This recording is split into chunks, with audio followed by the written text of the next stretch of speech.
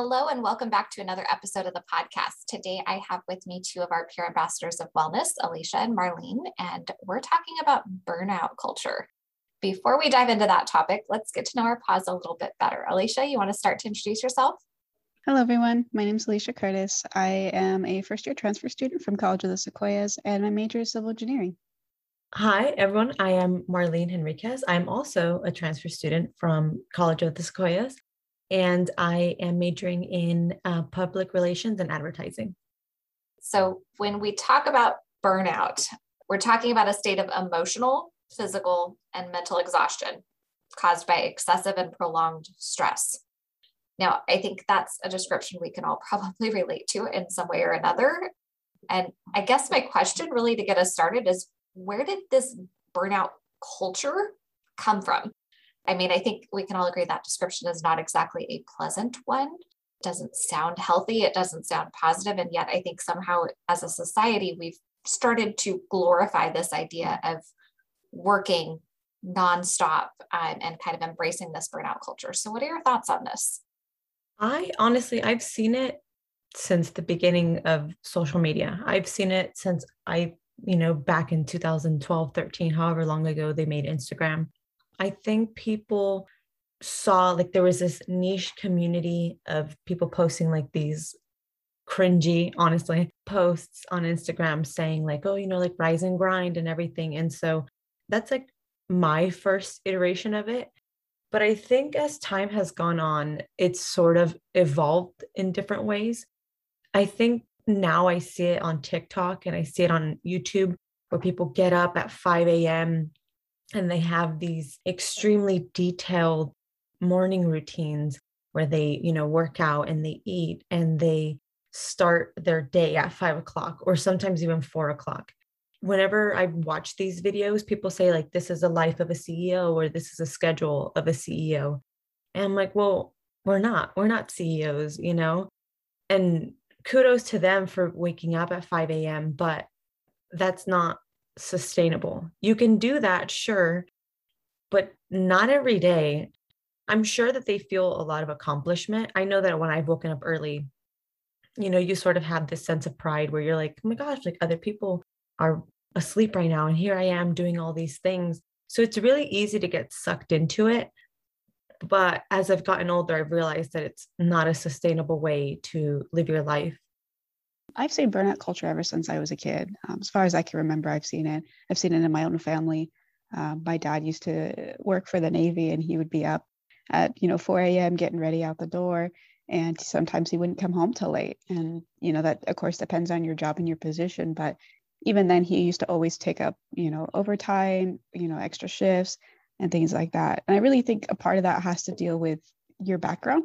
Part of that is going to be your socioeconomic background. And I think part of that's also going to be your culture. And if you are a first generation student, I'm sure you can relate to this, but a lot of us hear of this American dream. And unfortunately, that's not realistic. I know that there's more opportunities here than maybe in some other countries, and that's great. But the problem that we have in our society currently is this idea that you can only achieve that dream by working yourself to the bone. And I just don't think, like Marlene was saying, that's not sustainable.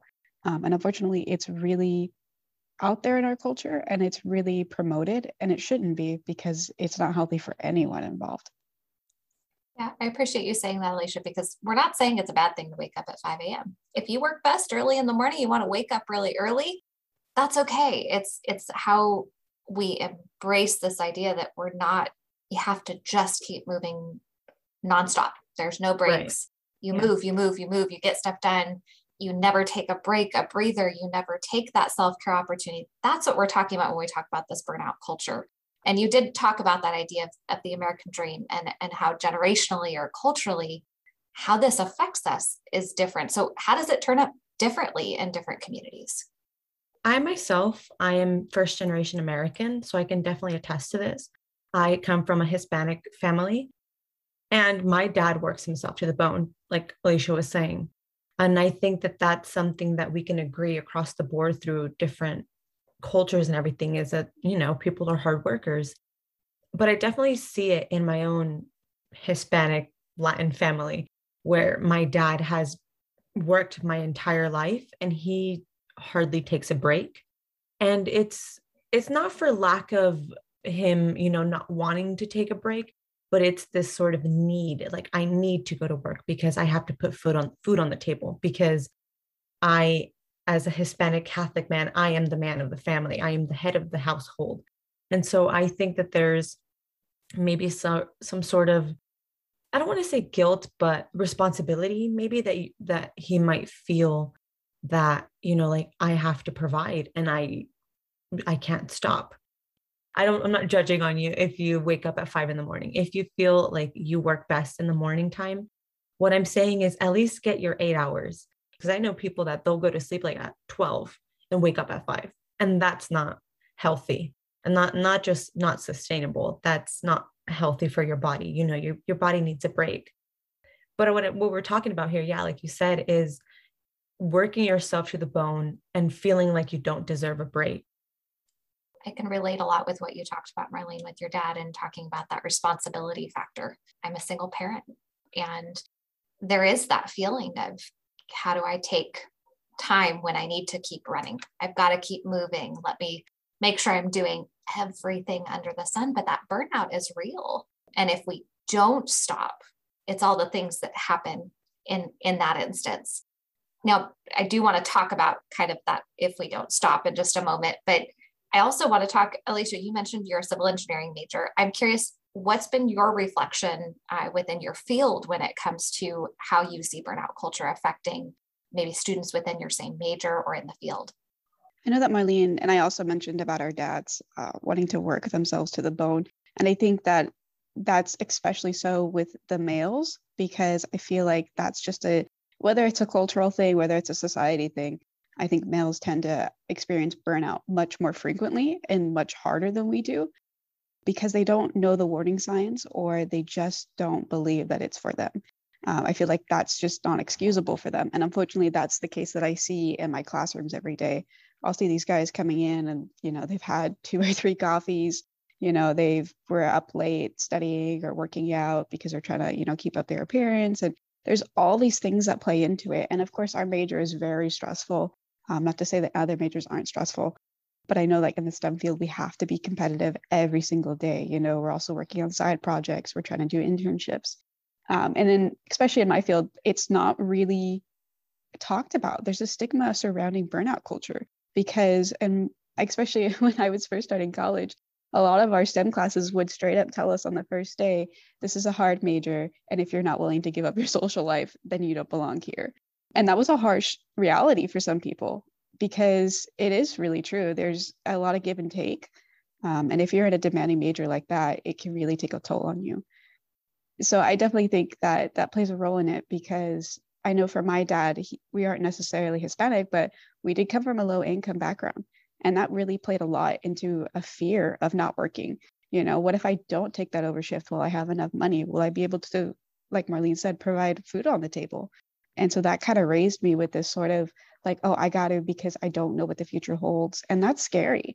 And I think the burnout culture really kind of attaches to people when they have a fear of the future, because we're like, oh, if I keep pushing, then clearly everything's going to pay off. And unfortunately, that's not always the case. Well, I think as college students, correct me if I'm wrong, but I almost feel like this idea that you're going to have all-nighters, you're going to have to work and work and work and grind. It's almost just an expectation. It's part of your college life to burn out, to run yourself ragged. I hate saying this, but it's almost like a rite of passage, honestly. I mean, I remember, when you're little, you're like, oh my God, like my parents let me stay up late, like I can finally stay past 11 or whatever. And then as I've gotten older, it's shifted, and it's like, well, the longer that I stayed up, the more I did homework. I was in AP classes and stuff in high school, and I worked a job and everything. And it was weighing on me because of like, I'm doing all of this because I want to get into a good school. That's the reason why, like, since I was little, like, this is what it's been leading up to. And once you get here to college, I'm like, why didn't I enjoy my time a little bit more in high school? Why didn't I go out and do these things and experience these things? Because I don't want to necessarily say that I regret things, But I definitely look back and I'm like, Marlene, you could have taken a break. You could have had a day to yourself. You could have learned a little bit more about yourself. You could have learned a little bit more about what you enjoy. And even now, like I'm at the end of, like I'm in my senior year and I'm trying to figure out even now, like, who am I? Who am I outside of school? Who am I outside of the person that's always working? Who am I outside of the person who's always in the library studying? Like Alicia was saying, I think women, I think it might be easier for us maybe to see the warning signs, to see, I'm really running myself ragged here. And I think that men have this pressure where they're not allowed to talk about their mental health. And we need to change that. We need to start talking about these things. We need to start, which is the good thing about this podcast. We're having very open conversations about this, that like, hey, there's things that are wrong here. And how do we fix that? And how do we change that in the future so that it's easier for people after us to talk about these things? We just talked, and I think this was said multiple times, that recognition of what it is, where it's coming from, what are those signs? So how do you know you're burnt out? So personally, for me, I can recognize when I'm burnt out when I feel this overwhelming sense of dread. I could be doing a bunch of different things and I can have them all completed, but that won't get rid of this feeling that I have where it's like something's wrong. I think also because women are a little bit more in tune with our bodies, we're allowed to talk about our mental health. We kind of have to be able to understand what our body is going through for all kinds of different things. And so that makes it a little easier for us to recognize. So I know the other things that for me is like, if I don't just have this sense of dread, but I'm always tired, no matter how much caffeine I take, I cannot keep up. I always just want to go lay down. The second that I feel like I just want to crawl in bed and do nothing for 3 days straight is when I know that I do need to take that rest day. I do need to actually do that. I need to take a day and just, lay in bed for a whole afternoon. And that's just kind of just for me. I know it looks different in other people. I've seen it others where they do even more, which is unfortunate, but they see that as like, oh, okay, I feel dreadful because I'm not doing enough. Maybe it's the opposite of that. And sometimes that can happen to me too. It just depends on the situation. And I definitely think it can vary by what you're doing and your surroundings. And so that's also why it's difficult to find out when you're burning out. I think if you can find some like 5 major key things that you do right before you burn out, and if you do burn out, then you learn that's exactly what those warning signs are. And I would suggest that you tell your family and friends what those are so they can watch for it too. Because when you're in that box, you can't see outside of it. What a great idea, involving the people around you to recognize those things. Because you're right. I think half the time it's the people around us who might acknowledge and realize those things are there before we even see it in ourselves. So that's a really interesting approach. And I like that idea, Alicia, of involving other people in that too. I want to say that I hate that when I get antsy, I get kind of snappy and I start snapping at people without really wanting to. But in how you said, like, keep the people around you notice, very true. My mom will be like, are you like stressed out? And I'm like, yes, very much so. And so that's how I know that I'm burning myself out. I literally feel it. I have anxiety. And so, I can feel my heart racing. And I'm like, okay, like I need to take a step back. I need to relax a little bit. But yeah, like it's nice to have a good support system. And unfortunately, some people don't have that though. You really have to learn who you are and learn your own and be attuned to yourself and your own body and what it's asking from you. If you need rest, take a nap. Like, your body knows that that's what it needs. And so your brain is automatically trying to get you to do that. But it's you as a person that's like, no, like I got to do this. I got to do this. And unfortunately, nothing is worth your own health. Nothing is worth your own mental health and how you feel and how you act and everything. And so I would suggest that people to listen to your body. So in many ways, we've talked about how that hustle and grind have kind of become really glorified, but I think we have to kind of stop and shine a light on what actually happens when you do burn out. What does that look like? And Alicia, I know you experienced this personally. Would you be willing to share a little bit about your experience here? Yeah. I personally went through a burnout episode that actually landed me in the hospital. There was a time, as Marlene was saying earlier, STEM majors get a lot of pressure. And there was a time where I was first doing all these classes and I was trying to do what I love on the side, which is theater. So I was doing rehearsals. I was getting up, like she was saying earlier, I would get up at, 5 a.m. and I would get ready and I would be out the door by 6. And I would go do all my classes and then I would go do rehearsals. And sometimes I wouldn't get home till probably 12:30 a.m. Some nights I wasn't even 5 hours of sleep. The sad thing about that too is I knew I was burning myself out, but I was like, oh, but this is what I expected. I should have been more prepared for this. This is my own doing. This is my own fault. I have to take these classes. I need to keep doing this. So there was a night when I came out of Denny's and I was in my car and I believe it was 3 a.m. and I was studying for a chemistry test that I had. And I went back into my car and I'm a commuter student. So I still live about 30 minutes out from my college. And I had gotten in my car and I just remember like putting my head on the steering wheel. And it's kind of sort of like letting out a type of yell or like a small scream. I don't know how you would phrase that, which is very unusual for me because I'm a very quiet person. Like I don't think I've ever really yelled unless it was something that I needed someone's attention for. And I knew that I had done that. And I was like, oh, that's unlike me. Something's desperately wrong. And I had still just gone, well, I got to drive home. So I drove home that night and I get home and into my bed probably around 4 a.m. And I got right back up at probably 7. I let myself sleep in a little bit. And I got up and I went to go take my test. And to me, I realized I did it all for nothing because I was in my test and I was like, I don't know anything. I know I just spent 5 hours at Denny's studying, but I don't know what any of this is. And I knew that I failed it right out of the gate. And I was like, oh no. And unfortunately, I didn't let that stop me. And I just kept with my schedule. I kept waking up early, staying out late. I was doing a show that required me to be there 7 days of the week. So my weekends weren't even free. And that was like my first full load of STEM classes. So everything was just crushing down on me. And I just didn't get myself out in time. And so that was all in fall semester. So in the spring semester, at this point, I was doing my third show back to back. I went from one show to the other. And as a stage manager, you have to be there early. You're the last one to leave. You're the one taking attendance. You're the one taking meeting notes, all that kind of stuff. You're the one running everything. And in springtime, there was a moment where I was trying to go to class and I just got really sick and I just couldn't do anything. And I started coughing and I just was like, oh, I must be like getting the flu or something. I remember going to the doctors and I was like, look, my show opens this weekend. Like, I just give me what I need to get through the next 2 weekends and we're good, I'll be fine. Then I just got worse. It was like 3 days after. And I went back to the doctors again and I said, hey, my show opens in 2 days. Can you give me something for this? And they go, oh, we think you have a virus. So I need you to like stay home a day, make sure you take these meds and then go back. So I went through opening weekend. I got us through the opening weekend.